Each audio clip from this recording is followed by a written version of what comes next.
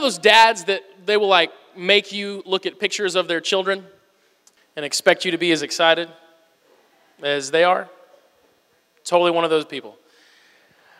So I love my kids very, very much. I love all my kids. I got 3 kids, and Judah, our youngest, he's about to be 1.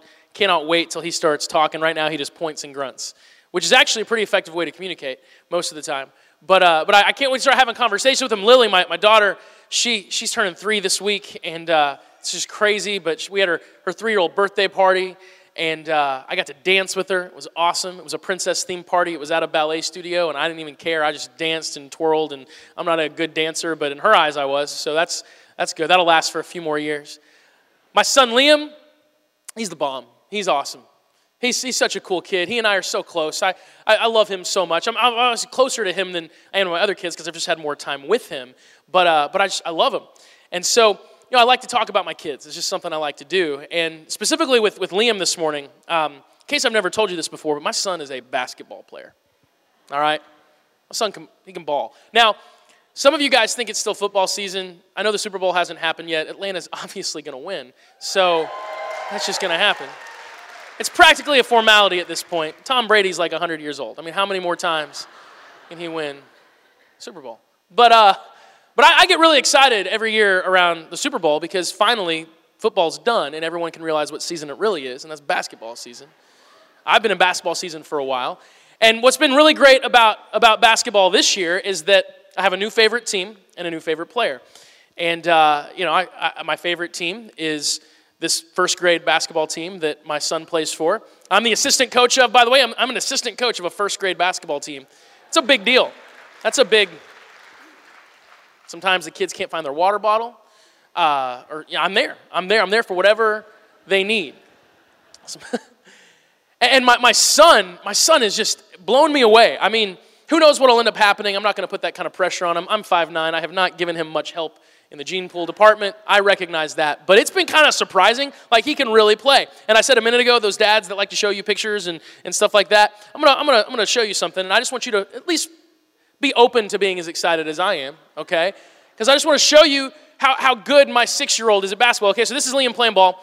Got a couple quick clips. He's good. He's good. He can dribble. He can shoot. He's pretty awesome.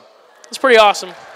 Yeah, he can go right. He can go left. He doesn't pass much, but he puts that ball up there, man, and he's pretty much automatic. Like you'll see here, he gets the ball. Are there kids on his team open? Yes, but he doesn't care. He'll just dribble past all the other kids and shoot it, and that's good. That's good. That's Liam. He has a scorer's mentality.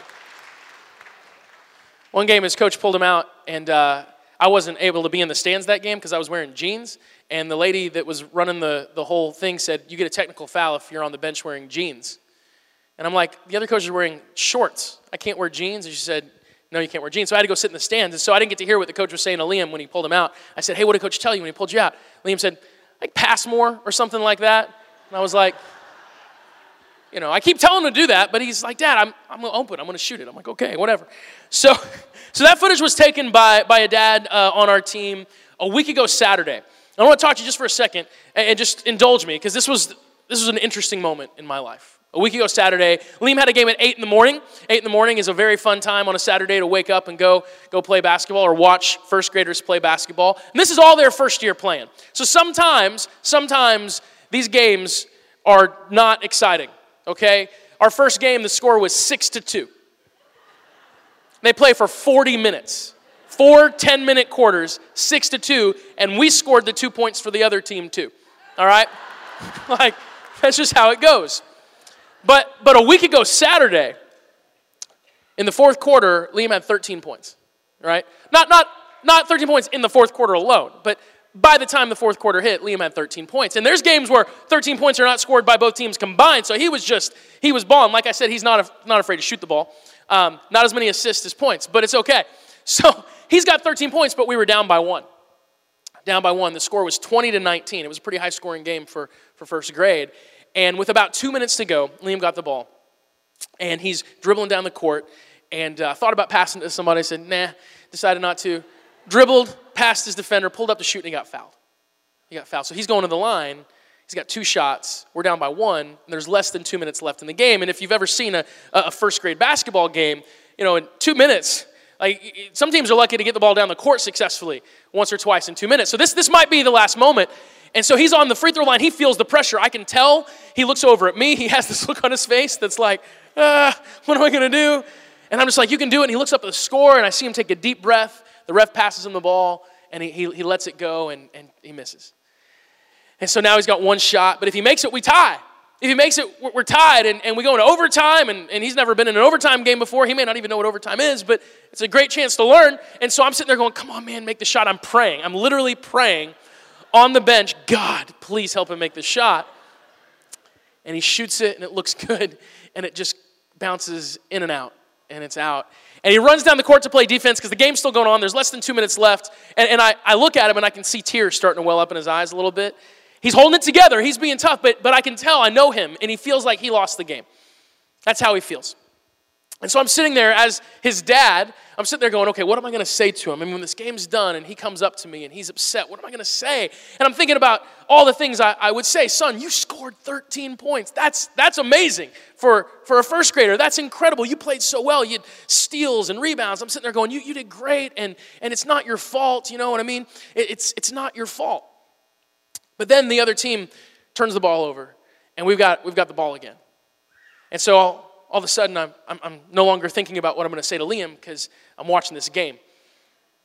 And Liam brings the ball down the court. And he starts to go to his right, and then a defensive player moves over, and so he switches to his left, and he takes about 2 steps in from the three-point line and lets one fly. And I kid you not, time stood still. Okay? And I'm like everything, when I remember that moment, it's slow motion, and the ball's in the air. And it was a long shot, but it looked good, and it just right through the net. Right through the net, right? And so, so our whole crowd goes nuts. The other team, they're not as excited. A couple of their kids are upset. But at this point in the game, I'm like, you knew he wasn't going to pass. You knew that. You should have guarded him. You should have put 2 people on him. I mean, you've seen this before. So Liam's got 15 points. The time expires. We win. We win. He has 15 points. He hits the game-winning shot. And this was the moment. This was so amazing. As soon as the buzzer sounds, Liam turns, locks eyes with me. He's like 30 feet away at this point. He's on the other side of the court, and he runs full speed and jumps into my arms. Just jumps into my arms, and I'm sitting there holding him, and I've got like little tears welling up in my eyes, and I hold him up like Rafiki in The Lion King kind of thing, and it's just this amazing moment. We took him to IHOP to celebrate, and he said to me, he's about halfway done with his meal, and he just looks up at me and goes, Dad, I was thinking, I might only need to play 1 year in college before I go to the NBA. And I'm like, why don't we just get to 2nd grade? Why don't we just get to 2nd grade and we'll worry about that later? But his confidence was boosted. That was a good thing. That moment where he jumped into my arms, I mean, literally, it was so amazing. Top 5 moment in my life so far. I don't know if that says anything about my life, but it was a top 5 moment in my life so far. It was incredible. It was unreal. That's the only word I can really think of to accurately describe it. It was unreal. I don't know if you've had a moment like that in your life. I hope you have, but it's a moment that's so good that you almost have to pinch yourself to make sure that it's really happening. It's a moment that you look back on and you know you saw it, you experienced it, you were there, which you almost have to confirm it with other people. You're like, that happened, right? You saw what I saw. That did happen. That really just happened, didn't it? Right? That happened. It's unreal. It's nice when you experience something unreal. To start this year, we're in a series called A Year of Real. We want to experience all the real things God has for us. Because let's be honest, we live in a world that is so full of fake. Like, you have to be so careful with what you believe. You can't believe what you read. You can't believe half of what you see anymore because someone has an agenda. Someone's edited the footage. Someone's trying to get you to buy something or get you to believe a certain thing. And so you have to be on guard all the time because there's just so much fake out there in the world. But we need something real. And the beauty is, Jesus is real. It's a big reason that he died on the cross because he couldn't help it. He was real. He was honest. He was genuine. He was sincere. And a lot of people didn't like that. Jesus is as real as they get. And not only is he honest and sincere, but he's God. And so he has the authority and the power to offer us the real version of everything this world tries to sell us. We get real purpose with Jesus, real hope, real wisdom, real peace, real joy. We get the real version of everything we really need when we go to him. And so we want our year to be defined by those things. And that's why we're starting our year with that focus, a year of real.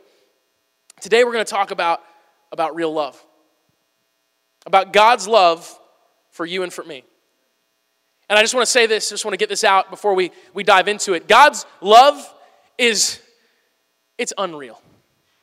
Okay? Real doesn't even begin to describe it. God's love for you, if you really take it in, if you really taste it and experience it, God's love is so intense, it is so amazing. It's unreal. When you take it in, it's like pinch me. Can this be? And my hope is that when we leave this morning, we've all had an experience. We've all had a taste of that love. You know, it's interesting. I grew up in church for the most part, but it was a long time after I believed in Jesus that I actually experienced his love, that I really encountered the love of God. It was a long time, actually, 7+ years, 10+ years, I think, before I actually really tasted the love that God had for me. See, the church is actually supposed to be defined by God's love. That's what's supposed to define the church. When the world thinks about the church or Christians or Jesus, the word love should be the first word that comes to mind. Jesus made that really clear, by the way. In John chapter 13:35, Jesus says, your love for one another will prove to the world that you're my disciples. It's your love that should define you. That's what Jesus said. But religion gets us all twisted, and it makes us think things that Jesus never said are things that God actually values. Like, religion teaches us that the world will know that we're Christians because of how righteous we are, how holy our lives appear to be. And so we strive really hard to live these very, very holy lives because we think in our minds that's what's going to prove to the world that we belong to Jesus. And look, I want to live my life right. I want to live my life right in response to God, because that's actually the only way to do it. But I definitely want to live my life right. I want to be respectable, but Jesus didn't say that the world will know your mind because of how respectable you are. Which is great news, because some of us aren't that respectable. Sometimes I'm not. Jesus didn't say that the world will know that you're mine by how good you are at life. Praise God for that. Right? He didn't say, hey, the world's going to know that you're my disciples, that you're my followers, because you're just going to nail it when it comes to life. You're going to be successful. You're going to be financially successful. You're going to have it all together. You're going to weigh what you should weigh. You're going to dress great. You're going to look great. Your hair's never going to fall out. You're going to be so amazing. And I see some shine coming up as I talk about that, so I know it's not the case, but it's okay, because Jesus didn't say that we have to have it all together. My dad's as bald as can be. It's just a matter of time. I know, and I know everyone says it's your mother's dad. I don't believe that that's true, because my mother's dad was bald too, and I just don't want to believe it, but whatever. So, Jesus didn't say you have to have it all together. You have to have life figured out. He didn't say that the world will know your mind because you're so good at life. But so often, church becomes this experience where it's just training on how to be a better citizen. You can go to church and get a lot of tips about how to be a better middle-class suburbanite, but that's not the point. Because Jesus said it's the love of God that should define us. But so often in church, love is deeply undervalued. I've actually had several conversations like this, and I'm not bitter, I'm not angry. This might sound like me venting. It's just not. I'm just telling you the truth. I've had people that have come to me upset with how often we focus on God's love. And it's always the same conversation. It's always someone basically saying, hey, love's great and all, but when are we going to get past love and get into the really spiritual stuff? That's always how it goes. But listen to what Paul wrote in 1 Corinthians 13, verses 1-3. If I could speak all the languages of earth and of angels, but didn't love others, I would only be a noisy gong or a clanging cymbal. If I had the gift of prophecy, and if I understood all of God's secret plans and possessed all knowledge, and if I had such faith that I could move mountains, but I didn't love others, I would be nothing. If I gave everything I have to the poor and even sacrificed my body, I could boast about it. But if I didn't love others, I would have gained nothing. This is Paul saying, look, love is not the shallow end of the pool. It's the deep end. Love is not some secondary thing that we start out with, but then we graduate from. Love is it. He says, look, if I can speak in tongues and I have all knowledge, I know everything there is to know about God, and I can preach and prophesy, and I can speak as if I am God, and I can blow people away and wow people and make people go, holy cow, God is real. If I can do all that, but I don't love, worthless. Worthless. And so, as a church, we're never going to get past God's love. There will never be a day where we're like, yeah, we've moved on beyond that thing, because it's not the elementary thing. It's everything. We're meant to be defined by God's love, but so often the church is not defined by that. That's not the reputation that the church has. It's one of the things I love about our church. I do think that's a big part of our reputation, and I love that. That's honestly because of him and in a lot of ways because of you guys and how much you embody the love of God. I'm proud of you all. But as a church, part of our mission is to change that in culture, because we want the world to understand that God's love is real and God's love is for everyone. Now, I think there's a really simple explanation why that disconnect exists, why the Bible speaks so much of God's love, and yet so often love is one of the last words that people use to describe the church. And I think it's simply this: there are so many people in the church, people who believe in Jesus, people who have faith, and it's part of their character, and they believe it to their bones, but they've never actually encountered the love that God has for them. They've never actually experienced it for themselves. So they believe that God loves them, and they believe it conceptually. It's something that they understand. It's like a child being taught that famous song, Jesus loves me, this I know, for the Bible tells me so. And when you're young, that gets you by. That's all you need. But that doesn't last long. Because if all you understand of God's love is some idea, you've been taught, you've been told, and you go, okay, yeah, sure, he loves me, that's great, but you've never actually tasted it for yourself. You've never actually experienced it. You cannot be defined by something you haven't experienced. It's impossible. You can't be changed by something you've never encountered. And when God's love, when his real, all-powerful, all-consuming love is something that you actually experience, something that you encounter, something that you have a real experience with, it changes everything. It changes everything. See, God's love is powerful like nothing else in this world is. There's nothing more powerful than the love of God. Listen to what the Apostle Paul says in Romans chapter 8, verse 35. We'll start there. He says, can anything ever separate us from Christ's love? Does it mean he no longer loves us if we have trouble or calamity or are persecuted or hungry or destitute or in danger or threatened with death? As the scriptures say, for your sake we are killed every day. We're being slaughtered like sheep. That was happening to the Christians at that time. No. Despite all these things, overwhelming victory is ours through Christ who loved us. And I'm convinced that nothing can ever separate us from God's love, neither death nor life, neither angels nor demons, neither our fears for today nor our worries about tomorrow, not even the powers of hell can separate us from God's love. So take that, Satan. No power in the sky above or in the earth below, indeed nothing in all creation will ever be able to separate us from the love of God that is revealed in Jesus Christ our Lord. Does that sound like someone who has only had God's love described to him? Do those words sound like the words of someone who just understands love and God's love specifically as some concept? Yeah, God loves me.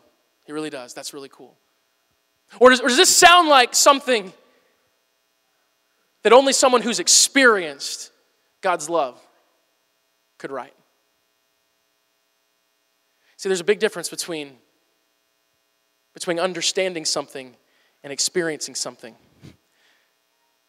Because the reality is, God's love is not meant to be understood. It's meant to be experienced. God's love for you is not something that you're meant to get. It's something you're meant to get. And I think the reason that so often the church is not defined by God's love is because the church hasn't had his love. people haven't been taught that they can hunger for it and have it. People are taught that they should strive for it and earn it, but they haven't been taught that they can have it. Do you understand this morning that God's love is for you? It's for you. It's meant to be yours. God intends that day to day you be swept off your feet by His love. That you could wake up in the morning and you could understand, like only someone who's experienced something can understand that you're loved. He loves you.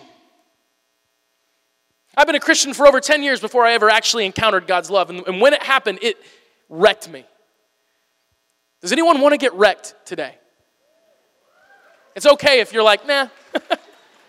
Strange phrasing, but it wrecked me. Let me explain this. I'd been a Christian for a long time. It's, by the way, that's one of the reasons it's such an honor for me to be part of this church and to get to lead this church is kind of crazy because this is the church. This is the family where I first encountered God's love for me. I believed in Jesus a long time before I ever got here, but this is the place where the love of God invaded my life and it changed me. It wasn't on a Sunday morning. It was at this little small gathering. It was taking place just on some day of the week, a small group of people hanging out in classroom 2, of all places. This little room, the same place we're doing Square One afterwards, like I said, so, go there if you want to. But we're all hanging out together, and this person was sharing, and they were talking, and in this one moment, the love of God, the love that He had for me, it like hit me like a ton of bricks, and it overwhelmed me. And I cried. And that's a big deal. Number one, I'm a man. And I'm a masculine man. I have body hair, whole 9 yards. Way more hair on my back than I did. Don't, look. There's no such thing as a man that doesn't have back hair. No, it's not natural. He's lying. He's getting it shaved or pulled or waxed or something, okay? Because what happened to me is when I was like 19, there was this one black hair on my shoulder, and I pulled it out, which set off this chain reaction. And all of a sudden, I'm like, what is going on? Who has time to manscape? So I'm a man. That was not planned.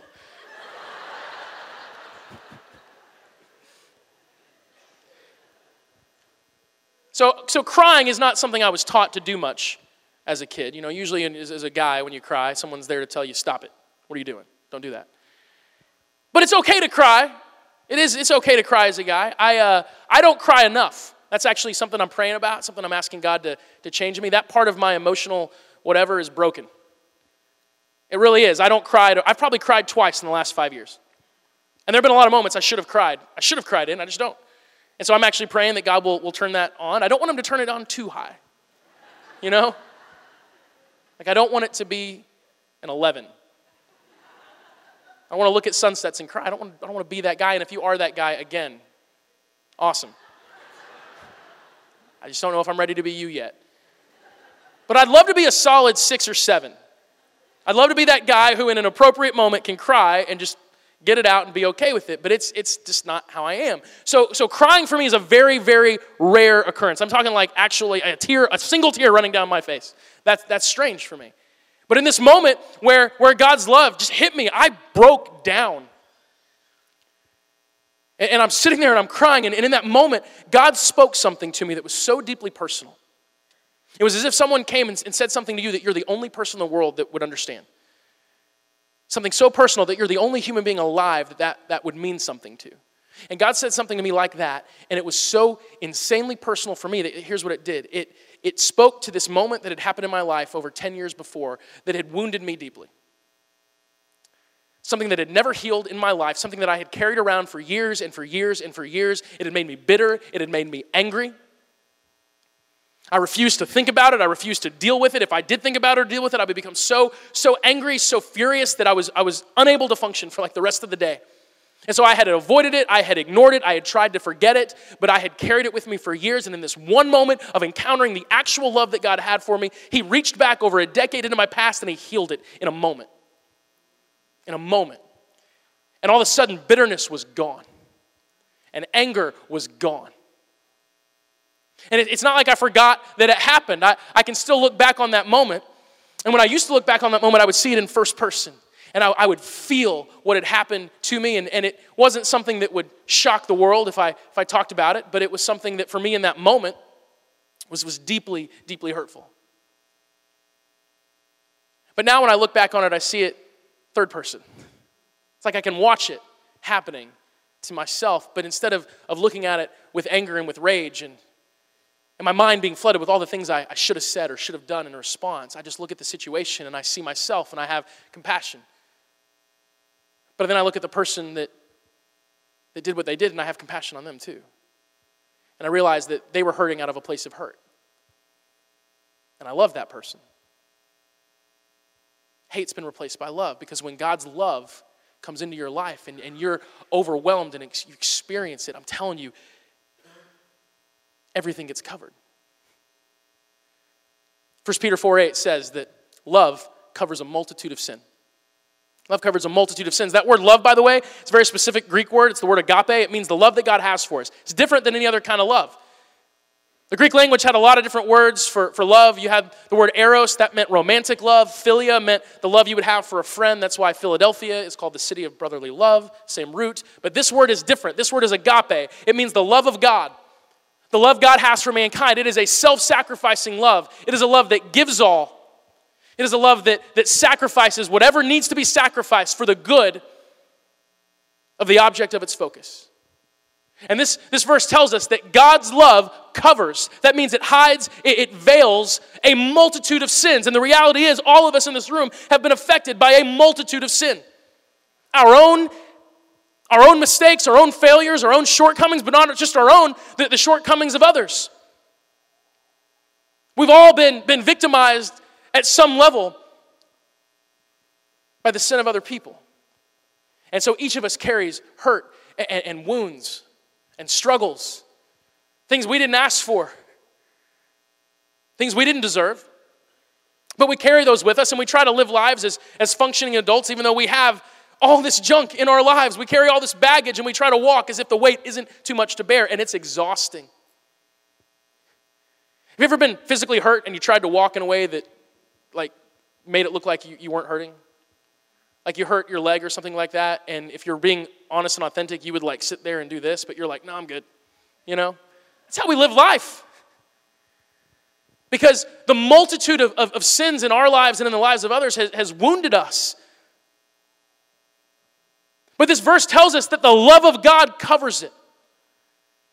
And I want you to know this morning that no matter what you're carrying, no matter what pain, no matter what hurt, whether it's an addiction or some other behavior in your life, whether it's just pain and misery, whether it's depression, no matter what it is, whatever you're carrying, the love of God, the agape, all-consuming, all-giving, all-sacrificing love of God can cover it. He can heal it in a moment, in an instant. But you've got to experience it. I think often about what kind of church I want us to be, and what kind of church I want us to be doesn't really matter. It's all about what kind of church God wants us to be and what kind of church we want to be. See, I want to be a church that hungers for all that God has for us. I want to be a church that doesn't settle for getting God conceptually, but rather a church that basically says, hey, God, heap it on. Whatever you have, give it to us. Your love, we want it. Your power, we want it. Your wisdom, we want it. Whatever you have, God, give it to us because we need it and we want it. And when it comes to His love, we need it. But we need to experience it. Would you be willing to experience it today? I'd like to do something a little bit different. And so worship team, if you guys want to go ahead and come back out. A little bit different for us. Most Sundays, we talk about God's stuff. It's what we do. Body hair, all kinds of other things included. Because I don't have the appropriate filters, and I'm really sorry for that. I don't. I never have, and I may never. I don't know. But it's not that hairy. I feel like saying that. I'm not itchy right now. I don't have a shirt on under this sweatshirt. And I'm not itchy, and I am sweaty because these lights are hot. I just want you to know, it's not, so don't get some weird mental picture of like fur, okay? It's just, I call it light to moderate. So I want to do something kind of different right now. Most Sundays, like I said, we talk about God's stuff, and then we walk out of here, and the hope is that we'll think about that, we'll dwell on it, we'll reflect on it, and then we'll choose to make whatever adjustments are necessary in our lives to live the life God has for us. That's what we do. But sometimes you just got to put all that aside and say, no, we can have a moment right now. We don't have to wait for some moment after this moment. We're here. We're together. The Bible says that where two or more gather in the name of Jesus, God's Spirit is there. So the Holy Spirit is here. Whether or not we feel the Holy Spirit or not, the Holy Spirit's here. And so we can have a moment. And I recognize that there are many of us in this room who have never encountered the love of God. We've never had the experience that I'm talking about. And don't worry, that doesn't mean you're about to start crying. Okay? You might. But you can sit there and say, I cannot say that I've ever actually experienced that before. That it's been real to me. It can be real to you. And some of us, we've experienced the love of God 10 times over. And what's really funny is you think that the people who experience the love of God a lot would be the people who are like, nah, I've had that, I'm good. They're always the first people in line. You know? When you've tasted it, you're like, more. Because it's so good. And so if you're someone and you've had a lot of experience with God's love, I know that you're sitting there, you're not even tempted to check out because you know what God's like. You know his love for you. You know what it feels like to sit in his presence and go, he loves me. Like he loves me. He loves me. He loves you. And what we want to do right now is just sort of worship and reflect at the same time. Because worship isn't always singing songs. In fact, the Bible says that real worship is just offering ourselves to God as a living sacrifice, saying, God, I'm yours. You say, go, I say, how far? That's worship. So singing is a way that we worship. But right now, we're going to worship by being in God's presence, by asking him to be here, by praying that the Holy Spirit would just be here in this moment. And very, very personally, very deeply for every single one of us, give us an encounter with God's love. And we're going to believe that that's going to happen.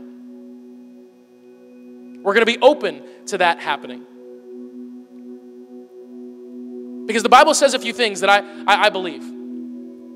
Mainly all of it, but specifically, the Bible says that if you draw near to God, God will draw near to you. Jesus said that if you will seek, you will find.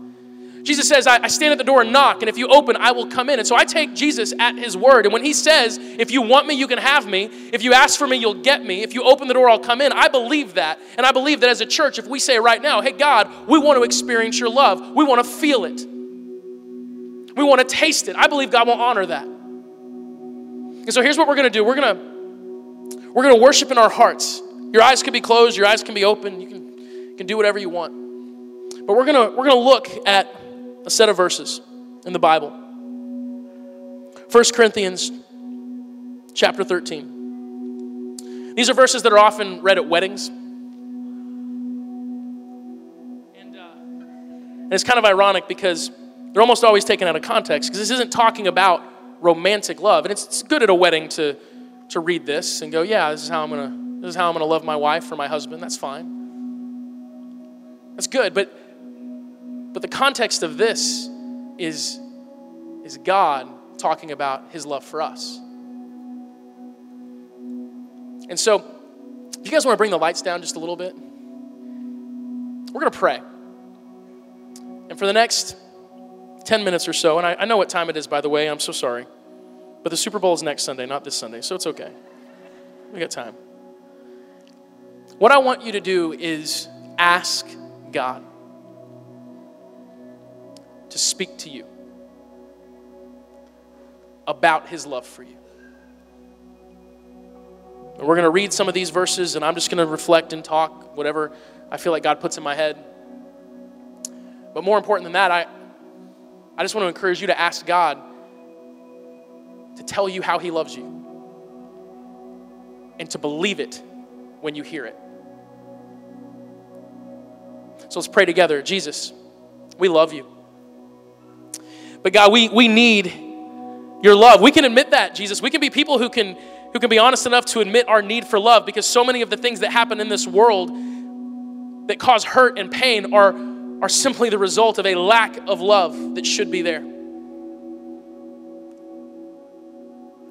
God, we need to feel your presence, and we need to feel the love that you have for us. So I pray right now, Lord, if there is one person in this room that's never encountered it, that's never actually felt it, that's only thought about it or had it described to them, God, that you would take the description and you would make it a reality in this moment right now, Lord. We ask this all in your name.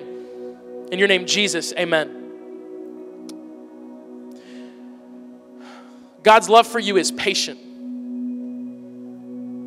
I think it's really interesting that God starts there, that's the first word. Because you need to understand this morning that you're not a screw up in God's eyes in any way. And God would say to you right now, he would say, I'm waiting for you.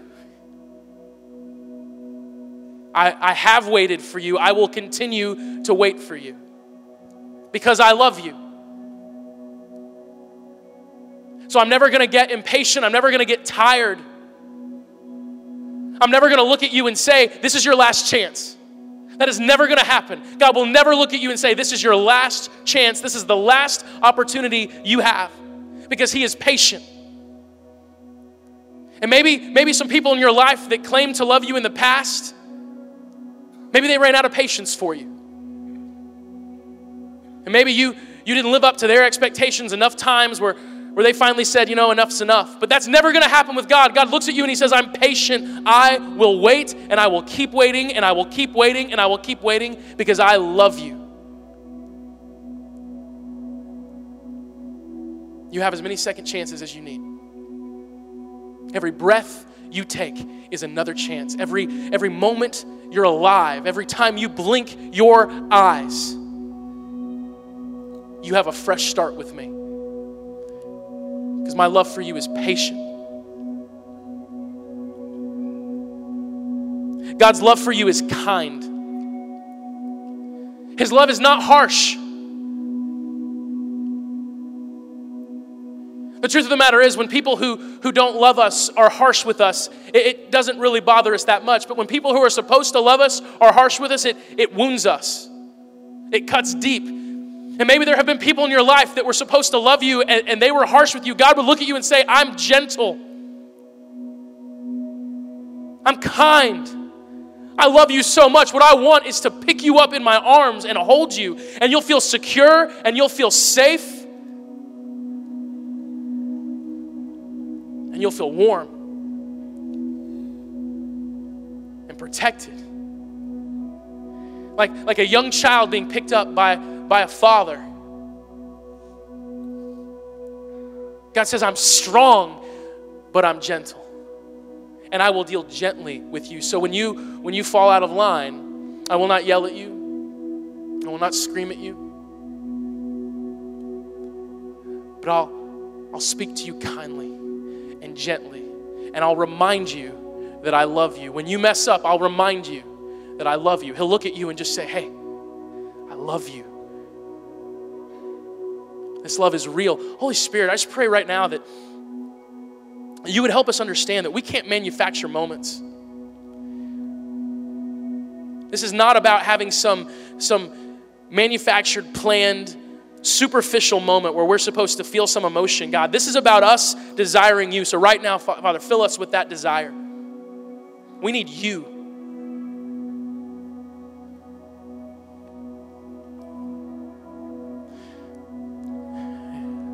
God's love is not jealous or boastful or proud or rude. It does not demand its own way. God would look at you and say, I'm not loving you because of what you can give to me. And you have undoubtedly been loved by someone in the past who was focused on what you are giving them. It was about reciprocity, not about giving. But God will look at you and say, look, I'm not going to demand from you. God's love for you is not demanding. So you don't have to feel the weight or the burden of some some distant God demanding that you do it a certain way just so that he loves you. You don't need to feel that. That's not God. That's religion. God would look at you and say, look, I'm not demanding anything. I'm here to love you. Why? Because I love you. I love you because I love you. Because you're my child. Because I thought you up. Because before this universe existed, I had you in mind and I couldn't wait to create you. Why? So I could know you, so I could love you. God made you so he could love you. Not so that you could love him. God doesn't need your love. Don't take that the wrong way. He just doesn't need anything. He's God. He's good, but he created you. He wired you the way that you're wired. He made you the way that you are for one purpose, so he could love you and so you could experience his love. So he's never going to demand something from you that you can't give. He's going to give himself to you because that's what his love for you is like. And so if the only love you've experienced in this world is love that is demanding, that is not his love. And he would tell you that he's sorry that someone gave you that idea, that that's what love looks like. That's not his love. God's love for you is not irritable. That means you can't mess it up. You are never going to have a bad day that changes the way God feels about you. And maybe you're here this morning and you've had a bad day. Maybe you're here this morning and you've had a bad week, a bad month, a bad few years. And you're tempted to believe that God must be irritable. He must be fickle. He must be sitting there going, man, you're getting on my last nerve. It's not the case. He is not irritable. His love for you is steady. It is predictable. It is constant. It's not like the weather. It's not something that can change in the blink of an eye. God's love for you is as steady as the sun coming up in the morning and setting at night. God's love for you will never, ever change. He loves you. He loves you. God, fill us with your love. God, give us an experience. Give us an encounter. Does anyone want to experience that love this morning? Does anybody need it this morning? God, I'm telling you, I need it.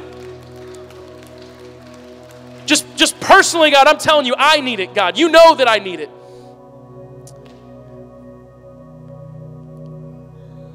God would say his love for you keeps no record of being wronged.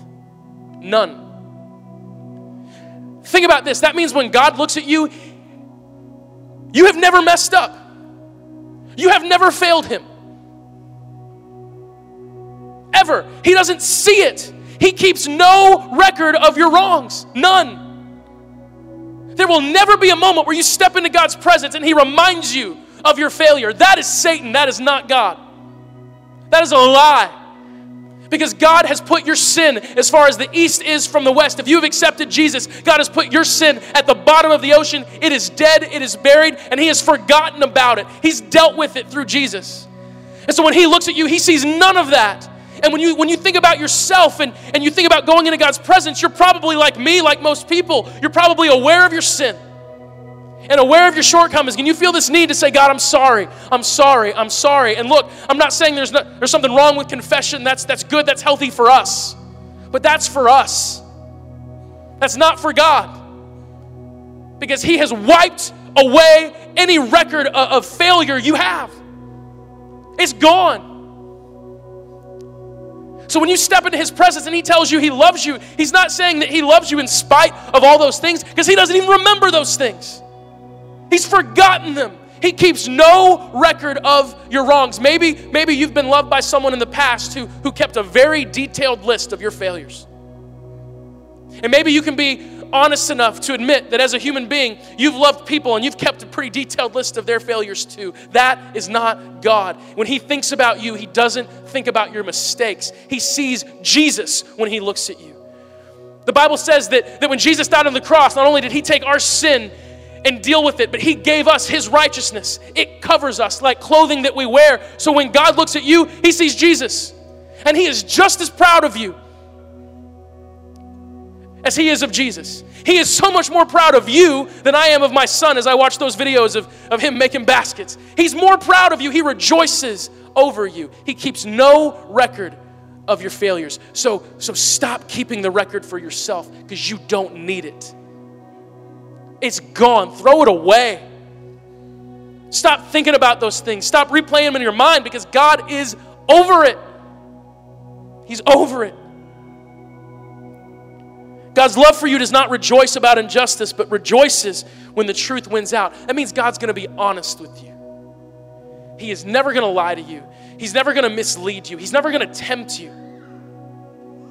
And maybe someone that was supposed to love you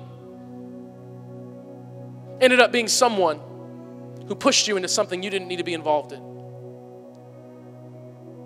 God will never do that. He will always tell you the truth. And the truth is that you're his child.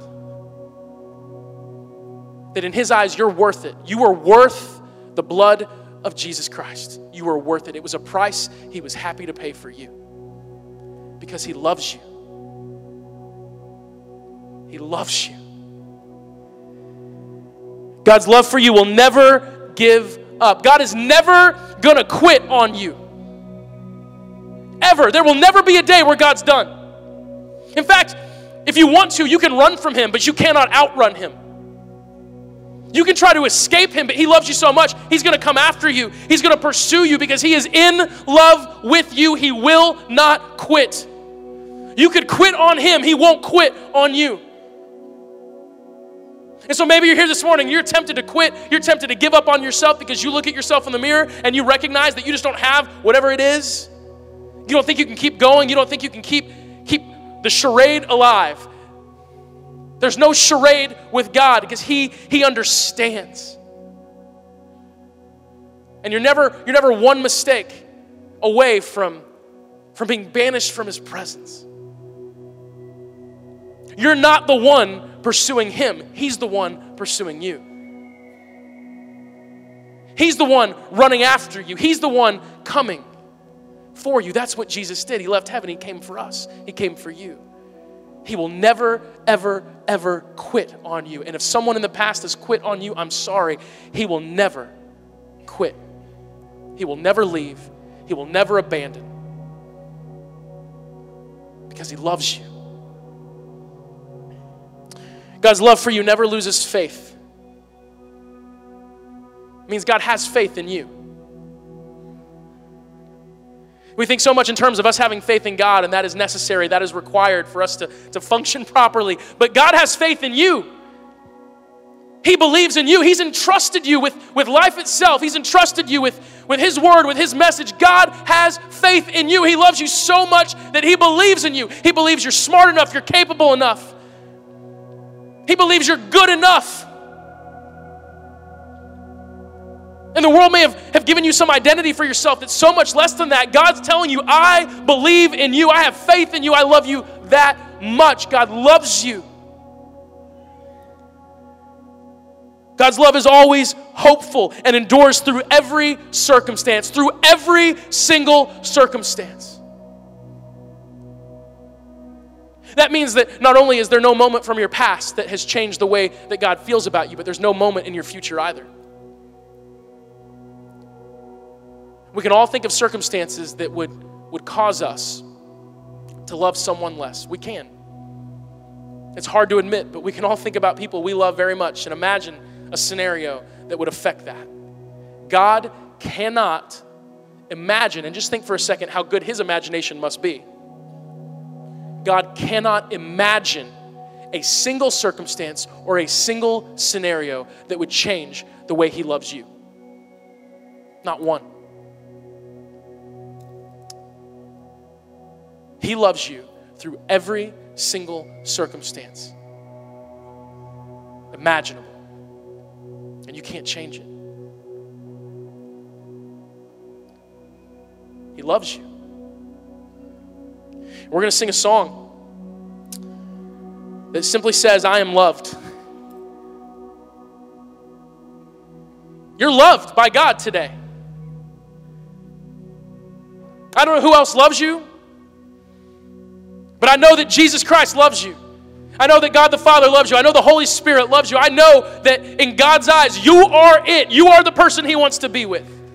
You're the one He's excited about. You're the one He cherishes. You're the one He celebrates. You're the one He beams about. You're the one that He desires. He desires you. He wants you. He wants to be a part of your life. He wants you to know Him. He wants you to know Him by name. He wants you to be so familiar with Him that when He steps into your presence, it is as comfortable, it is as natural, it is as normal as breathing air. He wants you because He loves you. And so this next moment in worship is not about us loving Him, because we love Him.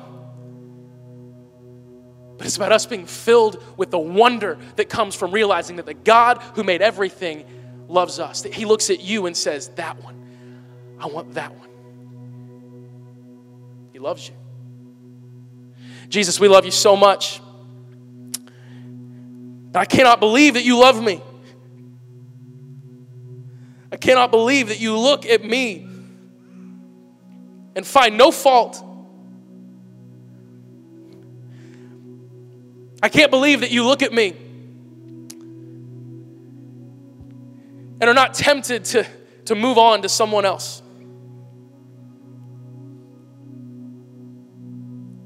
God, you look at every single person in this room and you know us inside and out. You know things about us that we don't even know. And you say, I want you. I love you. I love you. And some of us in this room right now, Lord, it is hard for us to receive love because life has made us hard.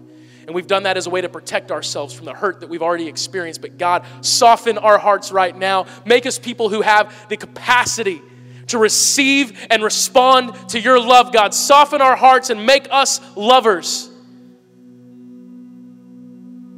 Fill us with your Spirit. Fill us with your love and your passion. Because we need it. We hunger for it. We crave it. We love you, Jesus. Amen.